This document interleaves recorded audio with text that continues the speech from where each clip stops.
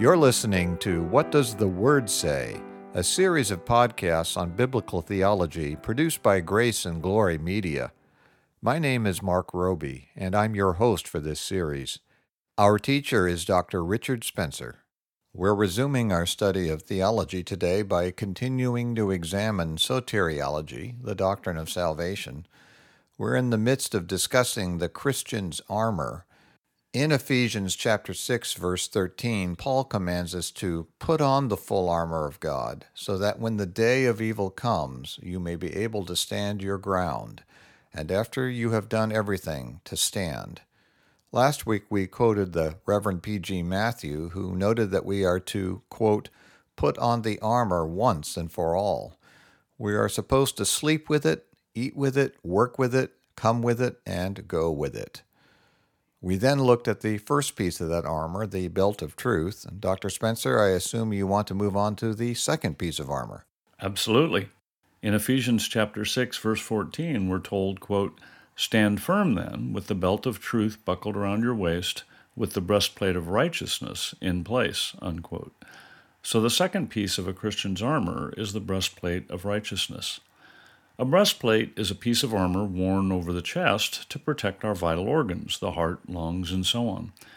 It's clearly an important piece of defensive armor, and in this case we are told that it consists of righteousness. But the question that should immediately come to mind is, whose righteousness? Well, I don't think that my righteousness would provide all the protection I need. Nor would mine. In order to get to heaven, we need a perfect righteousness.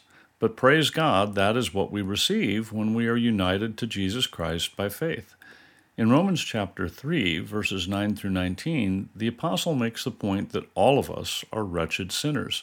And he concludes in Romans chapter 3, verse 20, with the terrible statement that, quote, "Therefore no one will be declared righteous in God's sight by observing the law.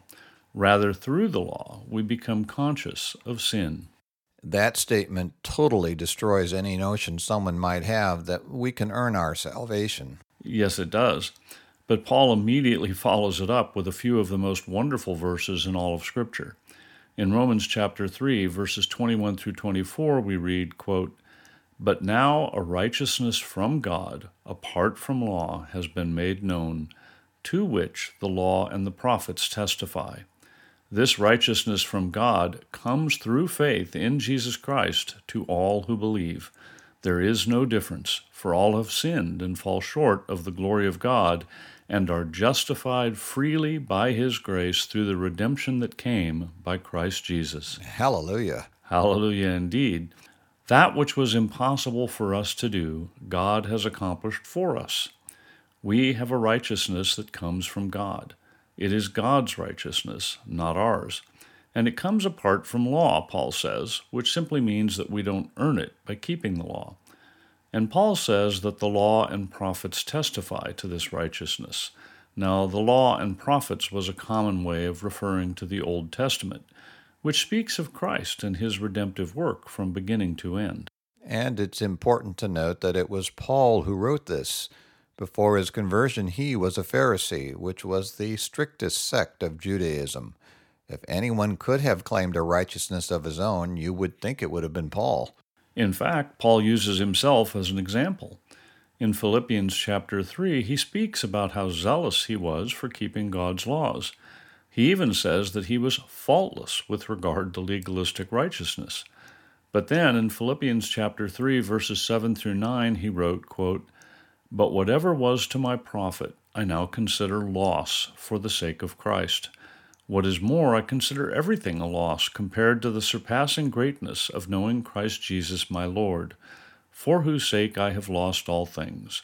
I consider them rubbish, that I may gain Christ and be found in Him, not having a righteousness of my own that comes from the law, but that which is through faith in Christ, the righteousness that comes from God and is by faith."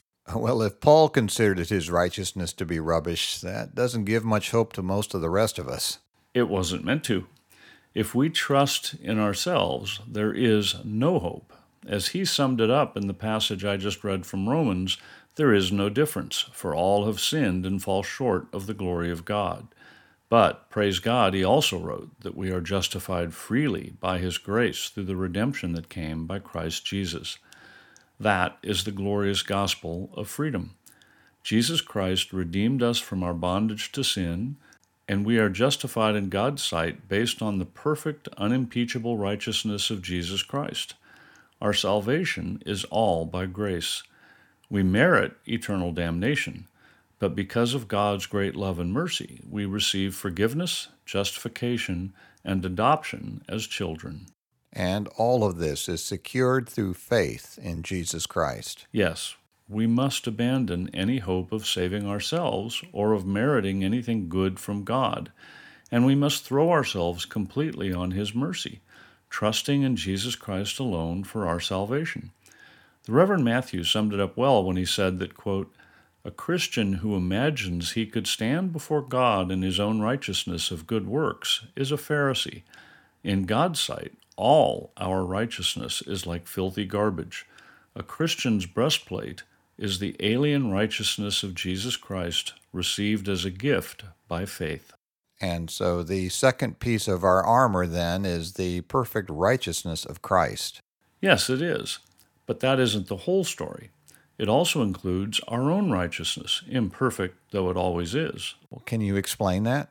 Yeah, the perfect righteousness of Christ is the only thing that can gain entrance to heaven. But as we have labored to show on many occasions, anyone who has been born again is a new creation in Christ Jesus, and he will be sanctified. He will be made holy. Not perfectly in this life, but there will be holiness there. And that holy living provides protection against the attacks of Satan and the world, as we discussed last week in relation to the belt of truth. That makes sense. If we strive to live an upright life, it will protect us from many different kinds of harm. It certainly will. When we sin, we open the door to more sin. Many lies, for example, are told to cover up sin, and many sins are committed to cover up previous sins. Sin feeds on itself and leads to a downward spiral. The best way to avoid temptation to sin is to avoid sin itself. That may sound strange, but sinning virtually always leads to a serious temptation to sin more. Yeah, King David is a perfect illustration of that. After committing adultery with Bathsheba, he lied, and he eventually had her husband killed to try and cover up his sin. Yeah, that's an extreme example to be sure, but it's a good one. There are many more examples from our own time, and I don't really think we need to go over them. I'm sure everyone listening can think of times in their own lives when one sin led to others. Unfortunately, I'm confident that you're right about that. Christians do sin, but they can also repent and move forward. True, heartfelt biblical repentance is a wonderful thing. It breaks the spiral of continuing sin. And that's a very good thing.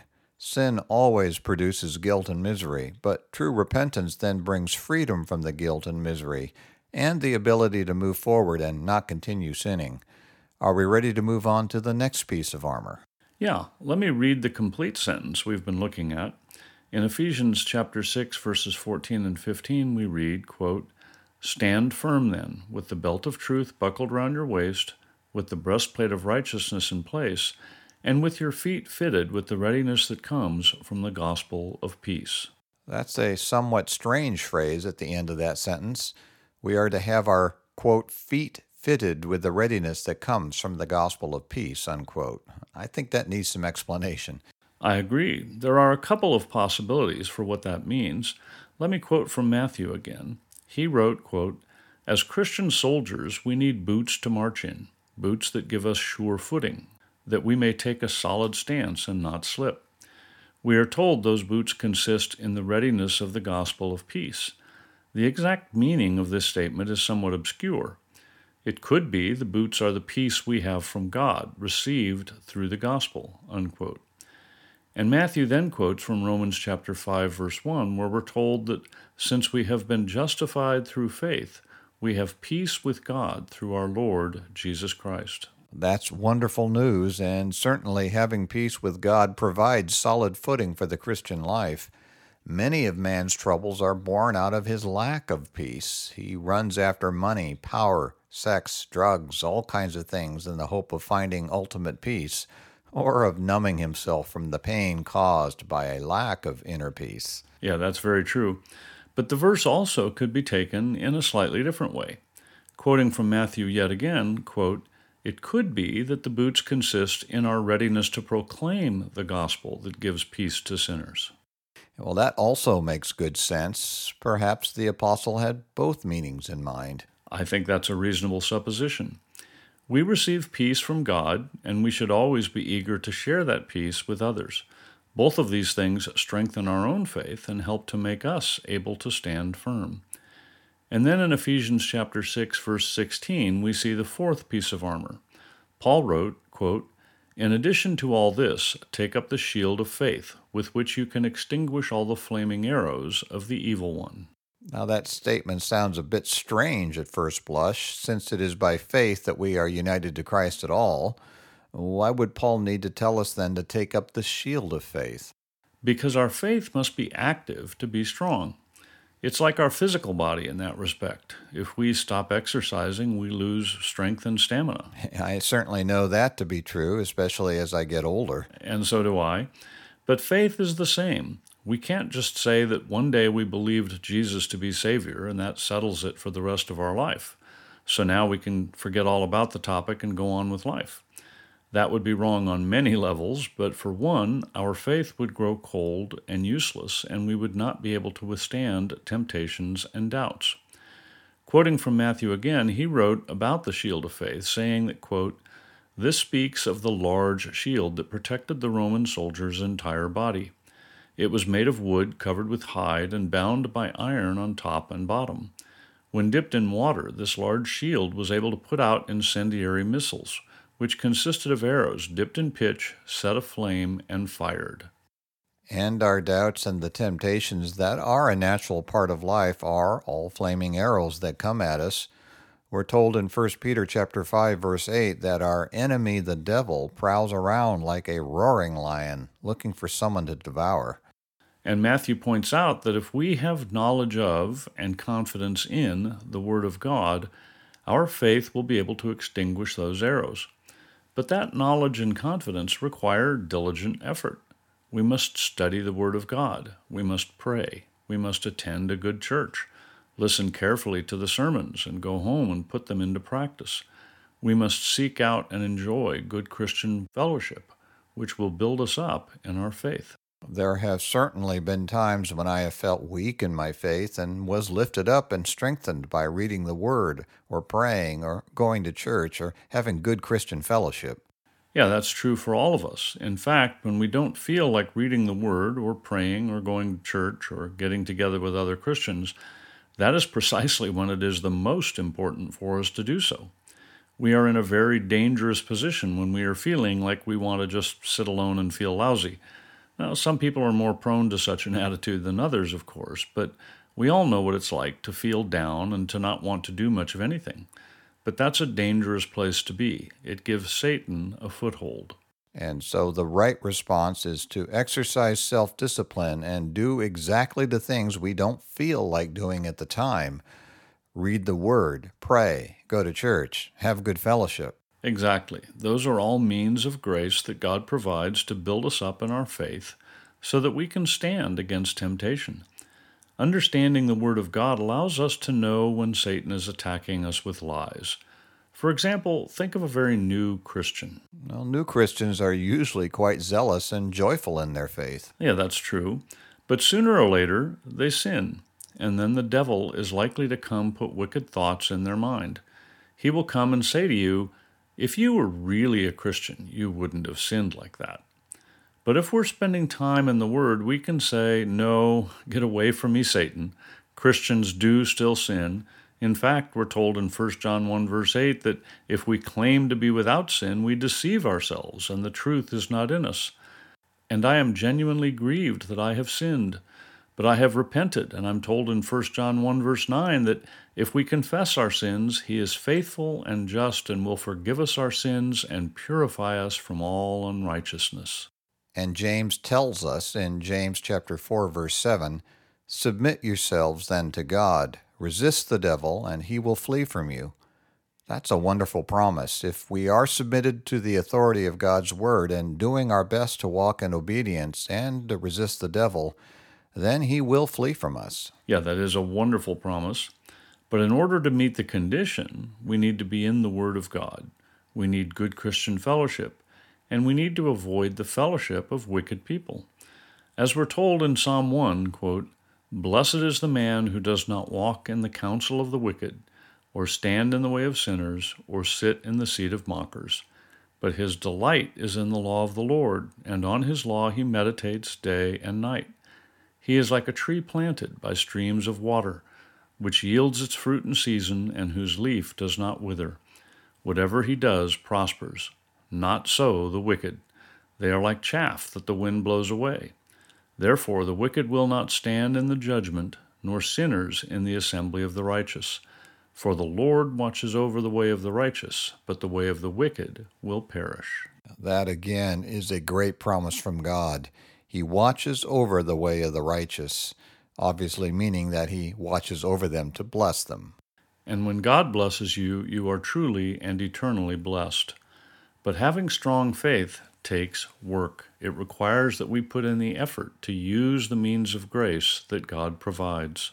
Very well, we've now seen 4 of the 6 elements of the Christian's armor: the belt of truth, the breastplate of righteousness, feet fitted with the readiness that comes from the gospel of peace, and the shield of faith. I look forward to discussing the last 2, but I don't think we have enough time left for today to start a new one. So let me remind everyone that they can send questions or comments to info@whatdoesthewordsay.org. We love seeing your comments and responding to your questions. You've been listening to What Does the Word Say? Brought to you by Grace and Glory Media. And I'm Mark Roby. In our next session, Dr. Spencer will continue to examine the doctrine of sanctification, and we hope you'll join us. The session you heard today is available, along with all other sessions, in the archive on our website at whatdoesthewordsay.org. We also have a free book available to you entitled Good News for All People, written by Reverend P.G. Matthew, founder and senior minister of Grace Valley Christian Center. To request your free copy of this excellent summary of the biblical message of salvation, go to whatdoesthewordsay.org.